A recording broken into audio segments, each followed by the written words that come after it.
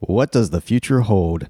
America's leading futurist David Houle is here to tell us in this episode of the Learning Revolution podcast.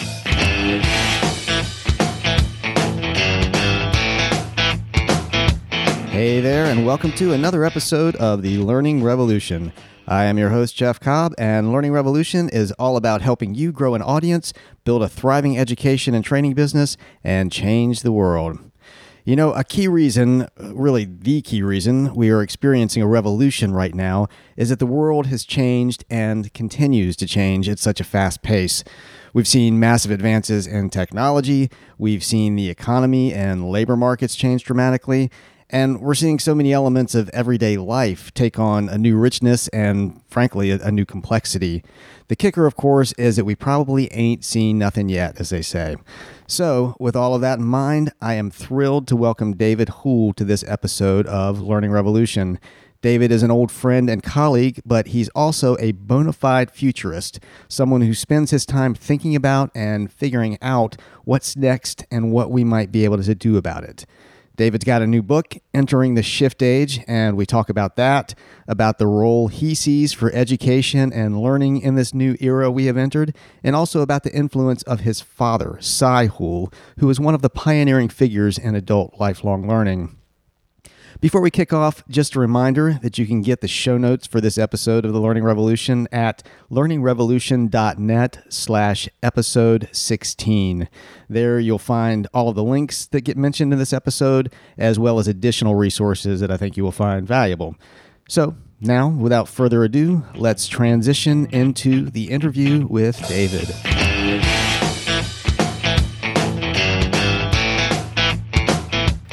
So I am thrilled to be joined today by old colleague, an old friend, and a co-author on one of my earlier books, Shift Ed, David Houle, who is America's leading futurist. He has evolved into being that since the days that I knew him back in the go-go times of .com education, and I'm thrilled to be talking with him today. He's got a new book out called Entering the Shift Age, and we're going to talk about that a little bit and just talk about this world we live in right now and how David sees the role of learning and education in this world. So, David, welcome.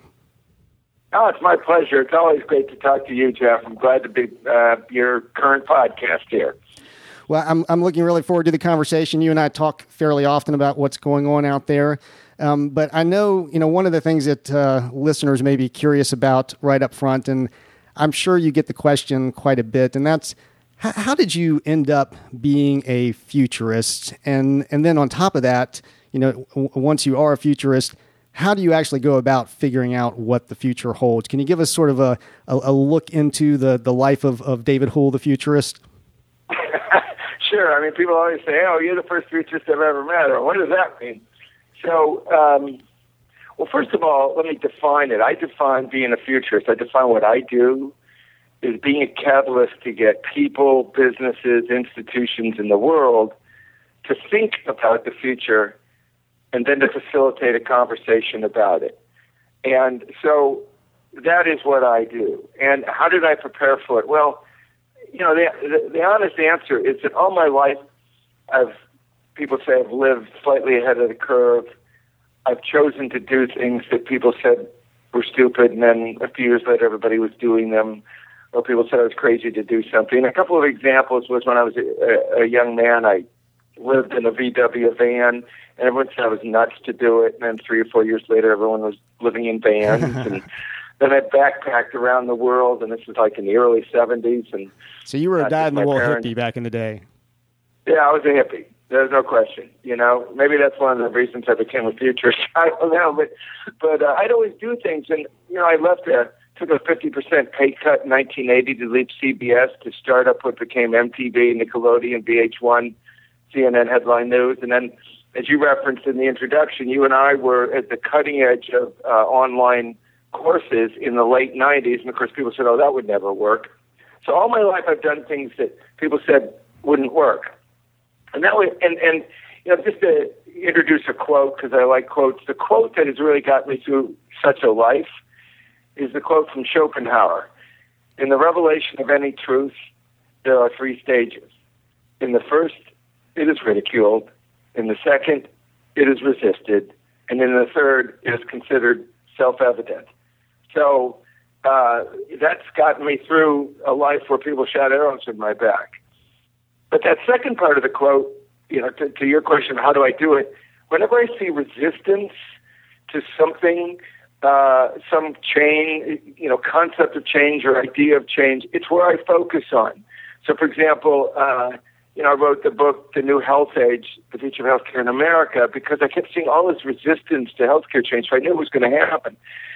So how do I do it? I take this kind of life of intuitive curiosity about the future, and I've kept refining it. And, of course, when I was younger, I read all the great futurists. The ones that whose shoulders I stand on are Alvin Toffler, Marshall McLuhan, Buckminster Fuller.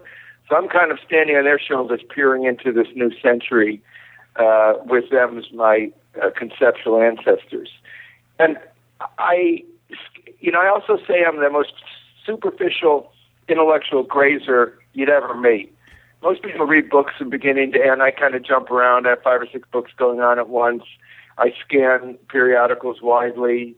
I take a lot of data from multiple places and try to assimilate it into seeing patterns or dots that might connect and to show directions. And so once I've been doing that, once I've done that for a while, and I start making correct forecasts, and I've made a number of them, then I kind of go to the genesis of that sense that I had, or that moment that I had, or that insight that I had, and try and develop the muscle of being very sensitive and aware when I hear those things, see those things, or feel those things. So there's a bit of an intuitive adaptation from a very structured past of always trying to see what the next big thing is. And so your viewpoint, I know, is that we really have reached kind of a turning point in human evolution. I mean, your blog's name is Evolution Shift. I mean, you think a big shift is occurring out there right now. Can you give us, and I mean, folks who are listening should definitely go and get Entering the Shift Age and get, the full download of your wisdom on this. But can you give us the highlights? What are the fundamental aspects of the shift age that people really need to be tuning into? Well, sure. It'd be my pleasure. The background is that humanity has gone through a number of ages. 10,000 years ago, modern man put down roots and the agricultural age began. 300 years ago, with the introduction of the steam engine in the marketplace, the industrial age began. Some 40 years ago, in the early 70s, the information age began. And early this century, I just sensed that there was a profound change that was about to occur all around the world with humanity. And I gave it the name the Shift Age because I thought that everything would be in a relative rate of shift. So then when I was thinking about this, and you and I have known each other for 15 years, so this was back in 2005, 2006, every age has unique characteristics or forces that shape it. So I tried to focus on what the forces were that were going to profoundly bring about all this shift for humanity. And I narrowed them down to 3. And I think these 3 forces, for anybody listening to this interview, if you think about them deeply enough, you realize that they're the source of all the change that you're experiencing in your life now and have for the last decade. First of all, is this flow to global. We're getting organized around all of this. It goes way beyond the global economy. We're getting organized around the global construct. In fact, the simplest one-line description of the shift age is it is the global stage of human evolution. We've gone from family to tribe to village to city-state to nation-state. The only remaining boundaries for now are planetary. So we're getting organized around the flow to global, all of us. Simultaneously, the flow to the individual. In the last 40 years, Jeff, there's been an explosion of choice, which means the power has moved from the producer to the consumer, from the institution to the individual. So we as individuals are more powerful than we've ever been before. We can go wherever we want, whenever we want, to buy whatever we want, however we want. So we have the power. And both of these forces have been amplified by what I think is the single most powerful force at play in the planet today, and one of the few in all recorded history, and that's the accelerating electronic connectedness of the planet. When there's 7.1 billion people on this earth, and 5.6 billion of them have cell phones. You have cell phone ubiquity. So we're getting ever more connected, and I did name my blog, which started it all more than 7 years ago, and my name on Twitter and my YouTube channel, all Evolution Shift, because I think this global connectedness, this neurosphere that's been created, an extension of all our neurological activity, is a technological model for a new consciousness that I think will start to emerge in 10 or 15 years. Well, now, and here's the $1 million question, I guess, for particularly folks who would be listening to this show, and that's, how do you now see the role of education and probably even more specifically lifelong learning changing in this era? I mean, it feels like if everything is changing rapidly, if everything is connected, then learning has to be incredibly important. Who do you think are going to be the winners and losers when it comes to education and learning in the shift age? Well, I could jokingly say those that listen to your advice and read your great new book, Leading the Learning Revolution, absolutely, listen to me. But we'll come back to your book because I've read it and I think it's fabulous. And I think maybe I'll weave it into this answer. But as you know, Jeff, because we've been friends, my father, Cy Hoole, is regarded as the father of adult education. Right. You know, Malcolm Knowles was a student of his, and he wrote in 1972 that lifelong learning would be the central concept of education going forward. And, you know, now we kind of go, oh, yeah, of course. But back in the 70s, that wasn't the case. I mean, it's 100 years ago that universal public education really came into being in the developed countries of the world. And it wasn't until, the GI Bill after World War II that a significant part of the adult population in the United States even went to college. And then it was the latter part of the 20th century where, lifelong learning and what Dr. Knowles and my father had done really started to take root. So fast forward into this century, and, when you and I were trying to convince people that online learning was going to be significant, we always had that joke of an argument, that somebody's been asleep for 300 years, and we wake them up today, right. And we take them out into modern-day America and show them a car, and they can't figure it out. We point up to an airplane, and it's beyond their comprehension. We show them a flat-screen TV, and not only can they not understand what's on it, but they can't get behind it and see who's talking. And then we walk them into a university classroom, and I'll say, oh, a university classroom. Looks exactly the same. So yeah. It's exactly the same. And, a little layer of technology, but there's one person in the front and a bunch of people sitting around. And they all have these things called books, and they have to write things.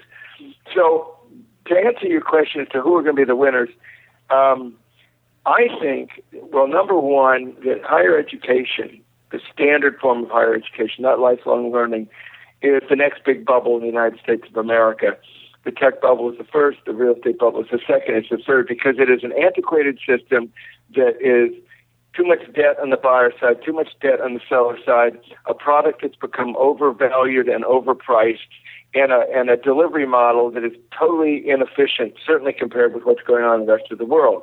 So I think the winners of this new time of lifelong learning are going to be older institutions that realize they have to do things in a new way, and new dynamic, more entrepreneurial organizations, individuals that are starting out with none of that legacy thinking to hold them back.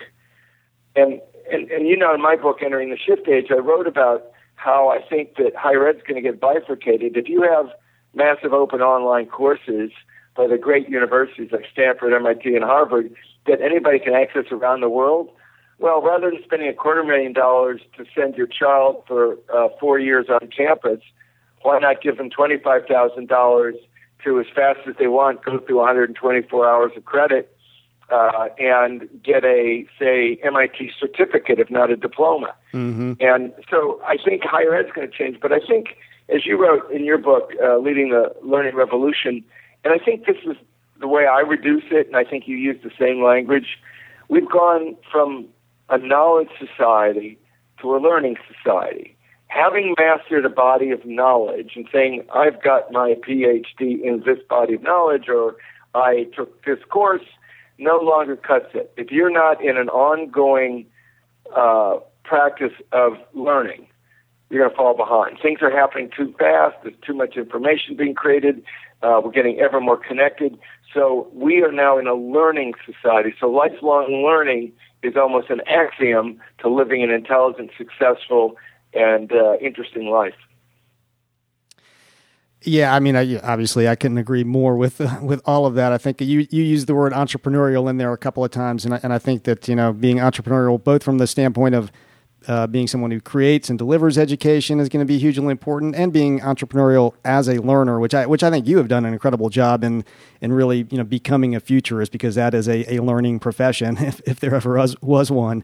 Now, you mentioned in there towards the beginning your father, Cy Houle, who, you know, definitely is one of those towering figures in the world of lifelong learning. Somebody I know who has influenced my work a great deal. I'd be interested to hear from you.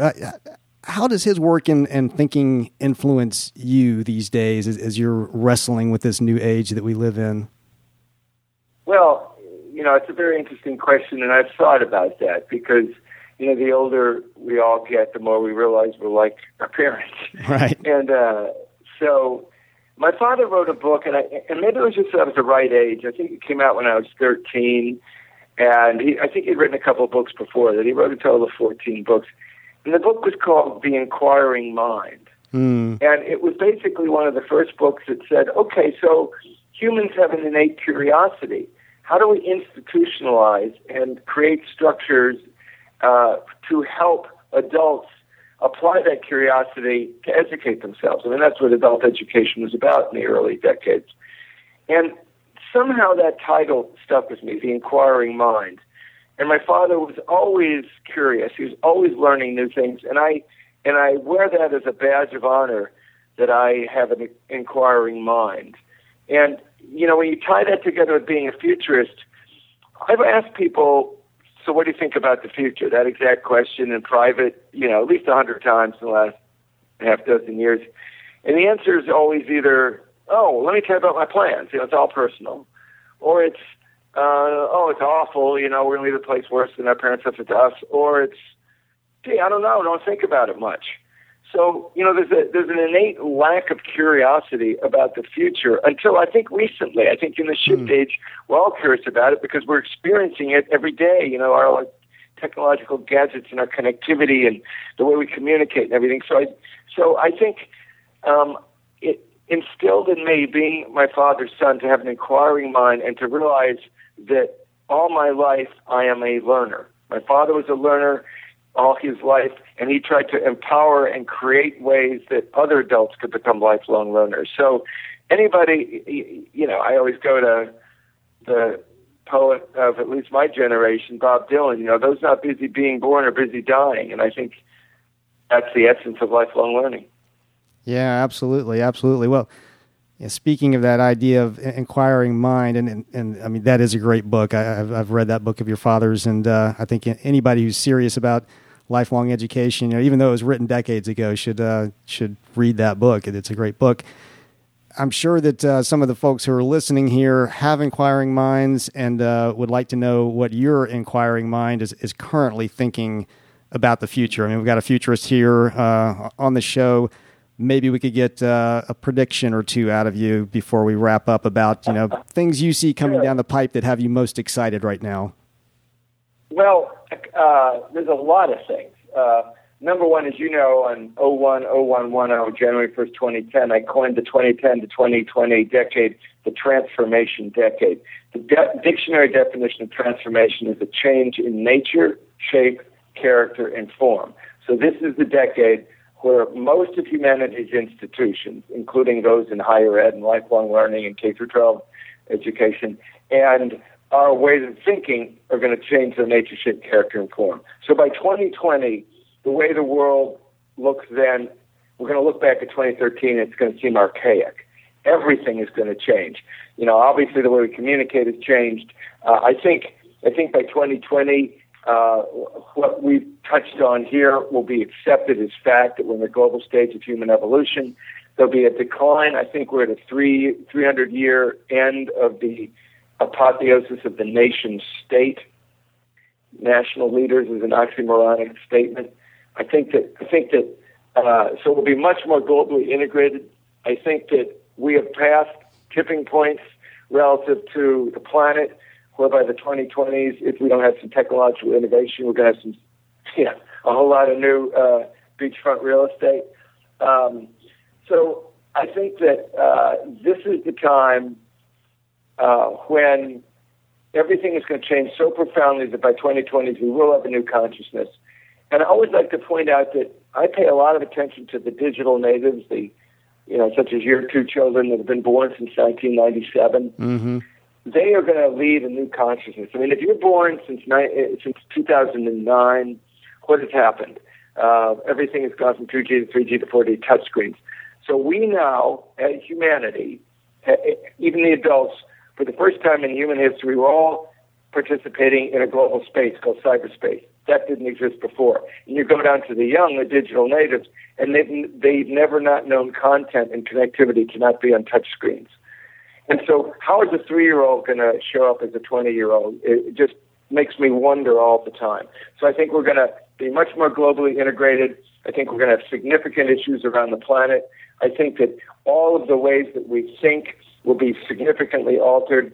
And finally, and I could go on for a long list, it is clear to me all around the world that governments are the single largest thing holding back the evolution of humanity, because governments were largely created or were modeled on those that were created in the middle part of the last century.